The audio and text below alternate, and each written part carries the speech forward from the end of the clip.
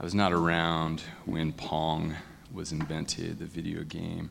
I didn't grow up when Atari was the video game system. I did grow up when Nintendo was the video game system of choice. I think we have a picture. So this was what we lovingly referred to as the NES, the Nintendo Entertainment System, right? You'll notice a gun, a couple controllers. You might notice that the picture, they try to make it like the wires aren't there, but this is before wireless, right? So you had to plug in those bad boys. You could only take that gun maybe 12 feet back, and there was the game. When you purchased the package, it came with a gun, 2 controllers, and then there was a doubleheader, Mario Brothers and Duck Hunt. 2 kids down the street had the Nintendo Entertainment System. Camden and Greg Rogers, they both had it, and I went over to their house a lot and played a ton of Nintendo, as much as their parents would allow us. I don't know if parents understood screen time back in the day, because it felt like we played a lot of video games. I never verbalized this, but I thought that owning a Nintendo would make me happy. I never said that, but deep within me, I believed that. So Christmas was approaching, and probably maybe August or so, I started dropping not-so-subtle hints that I needed a Nintendo Entertainment System, that my brother and I could bond over playing video games together in the house, that it would probably help our whole family out. So eventually, Christmas comes, we get the Nintendo, and man, it was awesome. I played so much Duck Hunt. Duck Hunt is a really dumb game. A bird flies across and you shoot it, right? And if you miss, the dog stands up like this and laughs at you. That didn't happen much to me. But we loved this video game system. And I bet for a solid month, like we just played and played and played and played. But eventually, it got kind of boring. Like I wasn't as interested. And it's funny because with my friends for months, like all I wanted to do is go to their house and play Nintendo. And I thought I needed it at my house, but it faded actually pretty quickly for me. I'm not a huge video game guy. Well, at some point, maybe a year or two later, a movie came out. And guys my age, I don't know if you'll even remember this, but there's this movie called The Wizard. And Fred Savage was the star. If you remember the Wonder Years, Fred Savage was Kevin. It's a terrible movie. Don't even go look for it. It was really, really lame. But basically, it was a giant advertisement and announcement for the game Super Mario 3 that was coming out. So me and all my buddies went, I think it was for my birthday, like we went to go see the movie together, and then the game came out a couple months later, but in the movie you could see what the game was actually going to be like. And again, subconsciously, I thought, man, I need Super Mario 3 to satisfy me. And I got the game. I'm not going to lie, it was awesome. I had so much fun. Like I said, I'm not into video games, and I'm sure it's for nostalgic reasons, but you cannot convince me that Super Mario 3 is not the best game ever. Like I think it is fabulous. I don't play it anymore. I've probably played it in 25 years. But I played it as much as my parents would let me for weeks and weeks. But again, at some point, I got bored. It didn't give me what I thought it would give me, and that's pretty silly, right? I was probably 11 or 12. When I give gifts to my kids now, or my nieces and nephews, like I hope that they'll like that toy, that present, but I also know that eventually it's going to end up at Goodwill or a garage sale, or maybe they'll break it and it'll get recycled or thrown away. We know that that's how kids are. But adults, we're actually that way too. We fall for it, and our toys are just bigger and more expensive. Now it's not a video game, maybe it's a boat, or maybe it's, for me, every summer, I end up dreaming about wave runners, and I look on Craigslist for weeks trying to find a cheap wave runner. Maybe for you, it's a vacation that you want to take somewhere. Or maybe what you think will make you happy is if your family could be just right. Catch a steelhead. Preach. Oh, man, you're getting me distracted. Maybe you think it's your career that will bring satisfaction. Maybe it's making a difference in the world. We're all fooled into thinking that that possessions, that wealth, that things can satisfy us in ways that only Christ can. What is it that if you had this thing, you believe it would make you happy, you'd be satisfied? Our truth statement is this: nothing the world offers will meet our longings to be satisfied. In Christ alone are our desires met and guaranteed. So there's nothing in all of creation that will meet these longings that we have for satisfaction, for permanent satisfaction. It's only in Christ that our desires are met and guaranteed. Jonathan Clements wrote years ago in the Wall Street Journal, he said, "We may have life and liberty, but the pursuit of happiness isn't going well. We constantly hanker after fancier cars, fatter paychecks, and initially such things boost our happiness. But the glow of satisfaction quickly fades, and soon we're yearning for something else." Ecclesiastes 6 is a hard chapter. One commentator wondered if this is one of the darkest chapters in all of Scripture, because he just lifts off the disappointments in life, and he asks questions that really only God can answer. Verse 1 starts this way: "There's an evil that I've seen under the sun, and it lies heavy on mankind. A man to whom God gives wealth, possessions, and honor, so that he lacks nothing of all that he desires. Yet God does not give him the power to enjoy them, but a stranger enjoys them. This is vanity. It's a grievous evil." Martin Luther called these verses a description of a man who lacks for no good and a happy life, and yet he does not have one. He does not have the happy life that he should. And we all play the what if game or the if only game. What if I had that job? Or if only I'd married someone like that? Or if I looked like that, I would be happier. If my kids would treat me this way, I'd be satisfied. If I could vacation at that resort, or if my house had these amenities. But what happens when we get those things? We get a new list, right? We get a new list of things that we long for, because what looked like it should make us happy just doesn't. Maybe it does for a short time, but it's not the longing that we have, the desire that we have for long-term satisfaction. And the preacher in Ecclesiastes points out that these gifts, they can be good. They can be enjoyed even, but they won't give us the deep satisfaction that we hope for, because they were never made to. It's pretty foolish to believe that possessions, that wealth can satisfy you, because that's not the purpose of wealth. Right? We have money to pay for products and services. Sometimes I drink Diet Coke. I don't think that a Diet Coke is going to help me lose weight. Right? It's not intended to. I know it doesn't give me more calories, but it doesn't boost my metabolism. I've never drank one thinking, I bet I'll lose 3 pounds today. Right? It just wasn't made to do that. And similarly, these things that we look to in life to satisfy us, they were never made to do that. They will never satisfy us like Christ will. The man in verses 1 and 2, he's loaded. Right? He's rich beyond what we can imagine. He's famous. But it says he isn't given the power to enjoy these things like he wants to. Right? He has what most people would say should make him happy.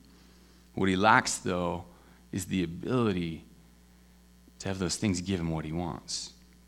God doesn't just give the things, he gives us the ability to enjoy those things. And we've read in Ecclesiastes that we can enjoy these things that God has given us. I don't know if you like to cook. I do enjoy cooking. It's actually the outlet in life where I feel like I get to be creative. With that, I don't really follow recipes, right? Like if I want to make something, I'll look up maybe 3 or 4 recipes, and I kind of just realize, like, okay, you have to have these things apparently, and then everything else I just get to experiment with. So I kind of do this recipe fusion, I guess, that's pretty loose. But sometimes Lindsay, my wife, will ask me to cook something specific, and she says, and here's the recipe, which I don't think that means she doesn't trust me most of the time. She says I'm a good cook. But anyway, when she gives me a recipe, I know I'm supposed to follow the recipe, right? So I follow the recipe, and I will admit sometimes I get lost in other thoughts. And then the dish will be done, and I'll try the dish, right? Take a little sample before I'm going to feed it to my family. And like, man, that doesn't taste right. And I'll go back, because now the pressure's on, because I was given a recipe. And I'll go back and I'll look at the recipe.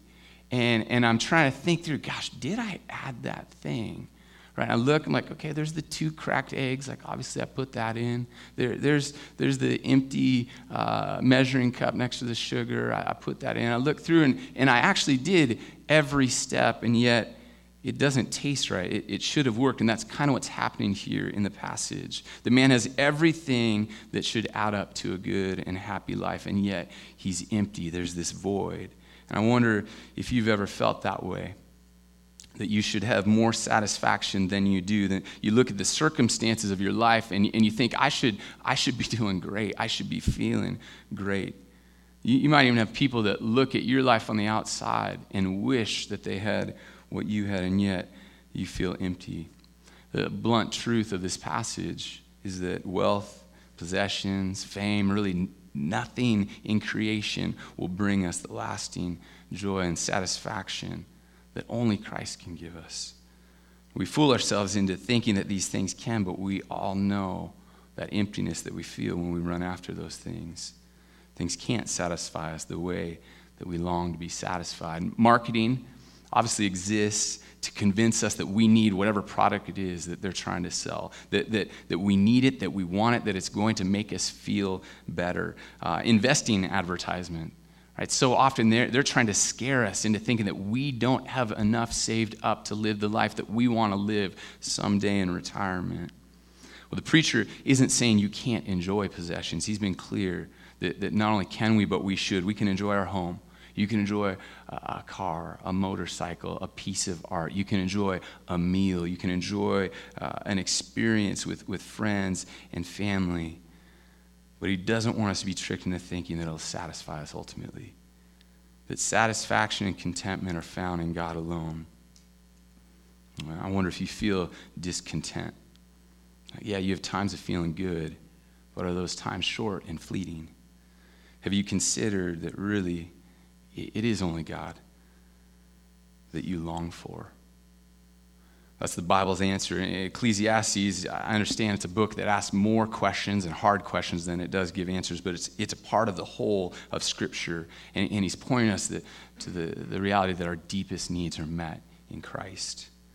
That you were made to know God and be known by Him. That our hearts and our minds, even though they look to other avenues to fulfill our appetites, God is the only one who will satisfy us continually. You might remember back when we were in John chapter 4, the woman at the well. Jesus talks to her about similar things. She had this thirst, and he describes this living water that he gives, this spring in us that never runs out, that perfectly satisfies. There are all these knockoffs, but what Jesus offers is the only one. He's the only one that will make good on his promise to satisfy. Verse 3, if a man fathers 100 children and lives many years so that the days of his years are many, but his soul is not satisfied with life's good things, and he also has no burial, I say that a stillborn child is better off than he. For it comes in vanity and goes in darkness, and in darkness its name is covered. Moreover, it has not seen the sun or known anything, yet it finds rest rather than he. Even though he should live 1,000 years twice over, yet enjoy no good.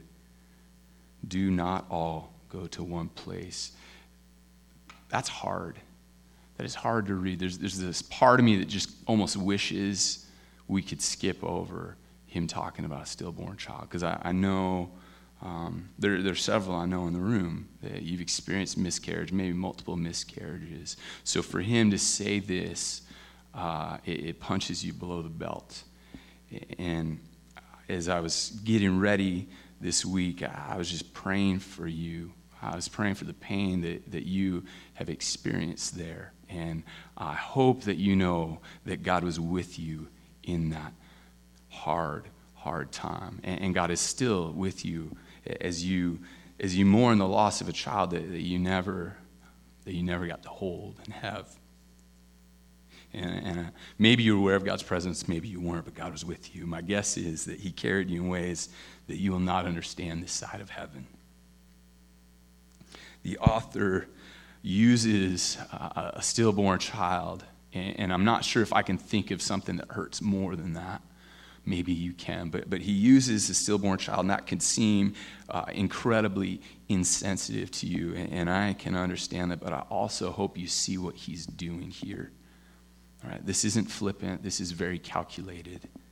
He's comparing how bad life can be, how much pain can be in life, even when a life looks like it has everything it needs to be good, and yet how void it can be, how painful it can be, how numbing it can be. And he compares that to the horror of losing a child before they're even born. And I am sorry what that might stir up in some of you in this room. This is a raw comparison. Right? In Ecclesiastes, it's raw. He digs deep into pain. And I think that's an encouragement to us, that there's no pain that's too great for us to go to God with. So I hope that you can understand what he's doing here, and I am sorry for your loss.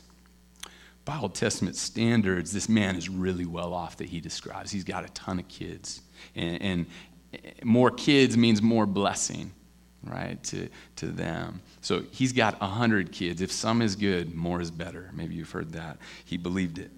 He also lived a really long life, which meant the view was that he was blessed by God if he had all these years, and yet he has all these things, everything that he needs for a good life, and his soul isn't satisfied. There's this longing in this man. There's a hole in his heart. So if we can have everything that should make us happy, and yet satisfaction is not guaranteed, what do? Do we just need to adjust our expectations that the satisfaction we long for can't actually be achieved? Right? Do we need to lower our aim so that we aren't disappointed? This is a strategy that many of us use. Like maybe you're getting ready to apply for college, or maybe you have this dream job and you apply, you really, really want it. You get an interview even. And what you do is you want it so badly that you tell yourself, I'm not going to get the job, or I'm not going to get into the school I want. Because what you're doing is you're protecting yourself from disappointment. Well, maybe we should take that attitude, that aim in life, recognize how hard it is to have deep and lasting satisfaction. But the problem is we're hardwired with this desire to be satisfied. It's an appetite that we can't rid ourselves of. Verse 7, it says, all the toil of man is for his mouth, yet his appetite is not satisfied. For what advantage has the wise man over the fool? And what does the poor man have who knows how to conduct himself before the living? Better is the sight of the eyes than the wandering of the appetite. This also is vanity and a striving after the wind. This appetite never goes away. Here's the cycle in verse 7. I don't know if you picked up on this. He's saying you work to eat so that you have the strength to work, so that you can give money to purchase food, so you have the strength to go back to work again. The appetite isn't satisfied. I've been trying over the last year to work out. I'm sure all of you can tell. My scale can't tell, but hopefully you can. So I've been trying to work out, and I've been lifting. I've been doing some, I like to call it running, but it's probably called jogging or speed walking. So I've tried to convince myself that the treadmill is a cool thing, right? Because I'm paying money to belong to a club, right? So I should use their machines. Plus, you know how long it rains here, so it's not that hard to be motivated to try and work out inside rather than outside. So I try to tell myself, like, yeah, treadmills are great. And then a couple of weeks ago, the weather turned. And I decided, you know what? I got these new running shoes. Let's go outside for a run. And here's what I realized. I hate treadmills. Man, it is so much better to go outside and run. Right? You get on a treadmill and you run technically, but you don't go anywhere. And it's miserable for me. And you notice if you belong to a health club, they've got treadmills, and what do they have right above them?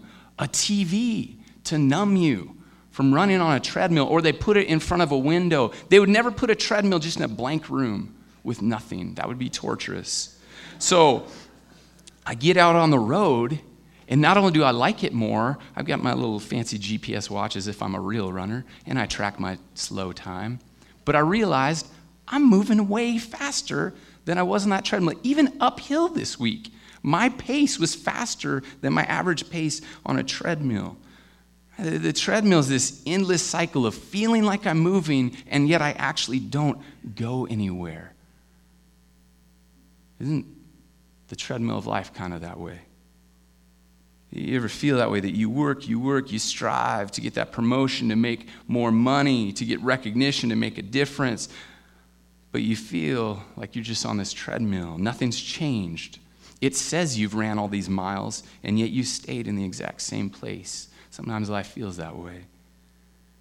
In a sense, you've gotten work done. You've gone somewhere, but you also feel like you're in the same spot you were years ago. You're really just working to eat, to have strength, to work, so you have money for food, to work. Verse 8, preacher talks about the wise, and he's talked about the wise and the fool before, and he's asking again, is there an advantage? And he admits in previous chapters, yeah, there's at least a little advantage. Most times, life will work out better for the wise than the fool, but not always. But then here he says, but both end up in the same place. Right? Both die. Death is the great equalizer. He moves on to the poor man with social skills. He says, does he have an advantage? Maybe the poor, maybe he can escape the traps of wealth. Perhaps he can avoid the faulty thinking that money actually will bring happiness. But he's still trapped by desires. He has no advantage. Right? The trap of gaining and accumulating things so quickly becomes a god for us. We bow at the altar of materialism. But you know what? Minimalists, that can become a god too. Those aren't the answers. Being wise isn't the answer. Being poor isn't the answer. We all have desires. We can't escape our wants. There's an appetite in us, and even if we have some control over it, even if we keep it in check, the appetite's still there. The answer isn't more stuff. It's not less stuff. It's not wisdom. It's not folly. Verse 9, he says the appetite's a wander. So like my Nintendo couldn't satisfy me, things, while they might satisfy us for a time, they won't satisfy us long term. Our appetite moves on. He says, enjoy what you have. Don't dream about what you don't have. Or enjoy the ham sandwich that's in your hand. Don't dream about the filet mignon that you could have bought instead. That does you no good. That doesn't fill your stomach. He says it's meaningless. Verse 10, whatever has come to be has already been named, and it is known what man is, that he's not able to dispute with one stronger than he. The more words, the more vanity, and what is the advantage to man? For who knows what is good for man while he lives the few days of his vain life, which he passes like a shadow?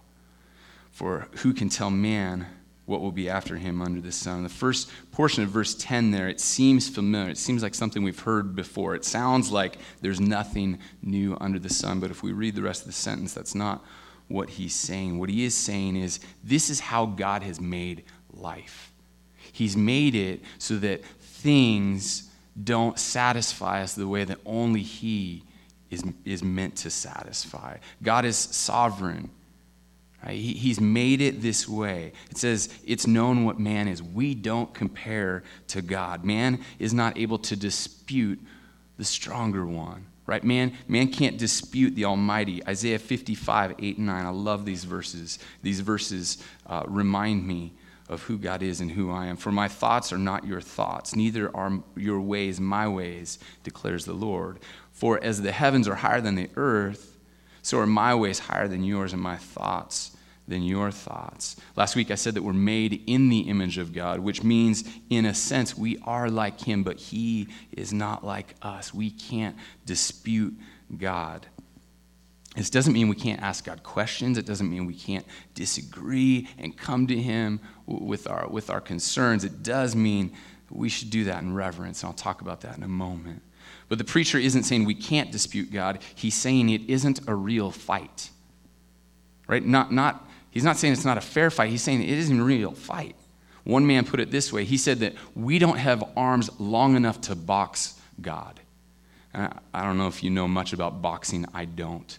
But every time there's a big fight, they'll talk about the two boxers' weight, they'll talk about their height, and then they talk about their reach, right? How far can they be from the other guy in punch? Does one of them have an advantage? So this guy said that we don't have arms even long enough to box God. God is all everything. He's certainly all knowing. There are all sorts of mysteries when it comes to God, and we aren't privy to what he does or why he does what he does.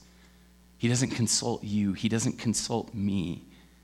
He doesn't seek our counsel or advice. We have no chance in disputing him. Now, with that said, isn't it amazing that God lets us come to him with our questions? And like I said, this needs to be done with reverence. I do not recommend arguing with God. You will not win, and you will regret it. Job argued with God. Job had almost everything stripped away from him except for his wife, who told him to curse God and die.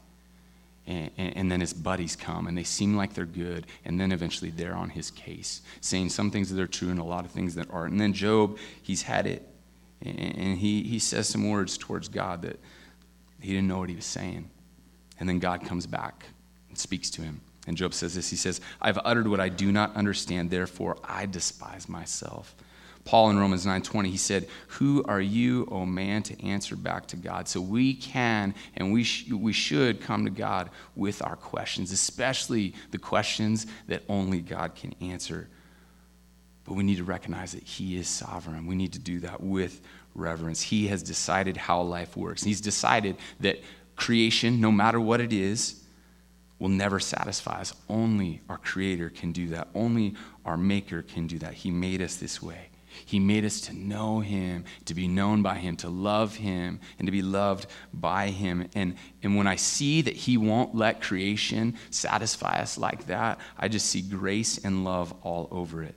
That he won't let me experience long-term satisfaction in anything but him. That I experience these disappointments, that I can experience this emptiness is actually his grace, because everything else would lead me to death.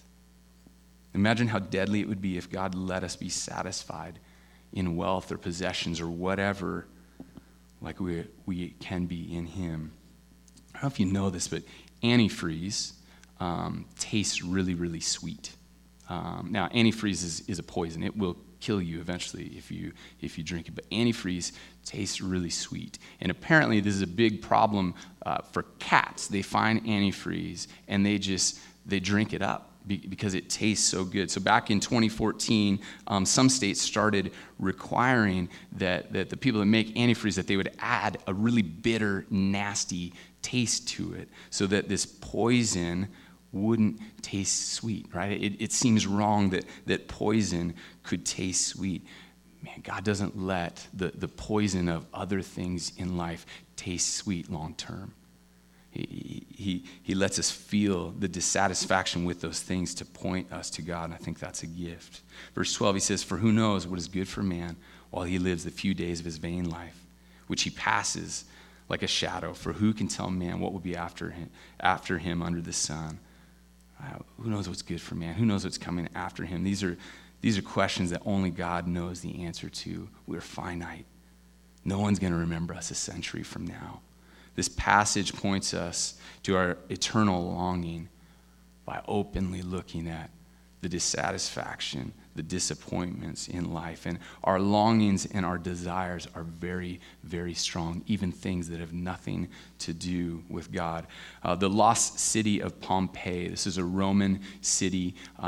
It's believed that it was like a vacation resort city, essentially. In AD 79, Mount Vesuvius, which was just about 2 miles away, erupted. It erupted for a whole day. And for 2 days, it covered this city with ash, with molten rock and pumice, and it totally entombed the city, and we call it the Lost City. They didn't know it was there for more than 1,000 years. I think it was like 1,600 years before they discovered it, and they decided to excavate it, and they did it really, really carefully. When Vesuvius erupted, the molten lava traveled at 68 miles an hour by the time it got to the city of Pompeii. So there was no escaping the disaster, and the amazing thing was it really did. It happened so fast, and because of what rained on them, it froze this city. And today, like, you can walk through this city, and it looks like it did back then. And what's crazy is they started discovering these pockets, right? Everything was solid, but then they discovered these pockets where there was nothing, and they realized that that's where people were. So they started filling those with some kind of a substance that would harden, and then they would get it out, and they'd see the body shapes of people. They would see the posture of people. Sometimes, this is nuts, they could even see the facial expression of that person when they were entombed. There's one woman, she had her feet pointed towards the city gate, right? She clearly knew that she needed to escape what was coming, but her body was turned, and she was looking back at something that was just beyond her outstretched hand. It was a bag of pearls. Right? This is the temptation for all of us, to turn from life to death by reaching for what we think will give us life. And the preacher says, it's not wealth, it's not possessions, it's not honor, it's not fill in the blank. It's not any of those things. Only God satisfies us. Psalm 107:9 says this. This is in our Bible reading. Bible read through a couple weeks ago. For he satisfies the longing soul. I mentioned earlier the woman at the well. Jesus providentially meets this Samaritan woman at the well. And it's a woman who's tried to satisfy her thirst over and over and over again through relationships with men. He offers this living water that, like I said, it becomes a spring and completely and continuously will satisfy her thirst. Jesus is the only one who satisfies. He's the only one who gives life by giving up his life for ours. In Jesus, we're freed from pursuing other wells. They'll never satisfy us like him. So if you don't know Jesus, I wonder, are you done feeling empty? Do you recognize that where you try to find satisfaction will never satisfy you? Do you believe that Jesus is the only one who can give you life? And if so, what's keeping you from trusting him? Christians, I think it'd be really easy for us to hear this passage. This is nothing new to us, even if you haven't read Ecclesiastes before. And you could walk away and say, yeah, I believe in Jesus. I trust in Jesus. I know that I need him. Where are you trusting in something other than God? It could be wealth. It could be any number of things that Ecclesiastes has already discussed. But Christians, we still have to daily decide to trust in Jesus for life. Here are a couple reasons that we don't, and there's probably many more. But one is that we doubt that he can provide what he says he will. We doubt that he'll come through the way he says. The woman at the well had this doubt. She said to Jesus, you don't even have a bucket. How are you going to draw up this water? She didn't believe he could do what he said, and we do this all the time. We doubt, God, can you really satisfy me? Will you really come through? We can't see how God's going to provide, so we put our trust in what we can see. We put our trust in what we can get for ourselves, even though these things don't compare to what God offers us. So do you trust in God as much as you trust in money? Are you more comforted in knowing God, or are you more comforted knowing that you have a 6-month emergency fund? This passage mentioned the wandering appetite. Well, our eyes wander. We live in a hyper-sexualized culture that all the time is trying to sell us that that's what we need, that that's what will make us feel good. Single people, will you trust God when he tells you to save that for marriage? Married people, will you trust God to save that for marriage? We can't buy the lie that sex is what will satisfy us. Another reason that we don't trust is we're lazy. We don't want to wait on the Lord. We don't want to wait for his good provision at his perfect timing. We want it now, even when we know that thing isn't good for us and could even kill us.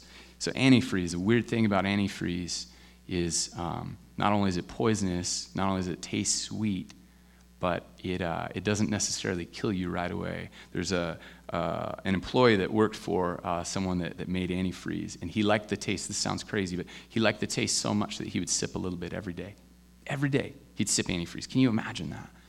And it took years for this to impact his body. It took years for this poison to I don't know if it built up or how it worked, but it took years for this man to get really, really sick. Just because it tastes good, just because it's quick, doesn't mean it's good. I don't know if you've ever made a brisket, right? Awesome barbecue meat. But you make a brisket, and this is an all-day affair, right? This is like a 14, 16, maybe 18-hour process of smoking this meat at a really, really low heat, because that's what makes brisket taste good. You could chuck it in an oven or even a really hot grill and cook it in just a couple hours probably, but it wouldn't taste as good. It wouldn't be what you long for. Will we trust God to satisfy us rather than settle for quick fixes? Jesus died so that we could put to death our sin of trusting in anything and everything besides him. He took on our sin, which just means he took on a rebellion against God so that we could be raised with him to new life.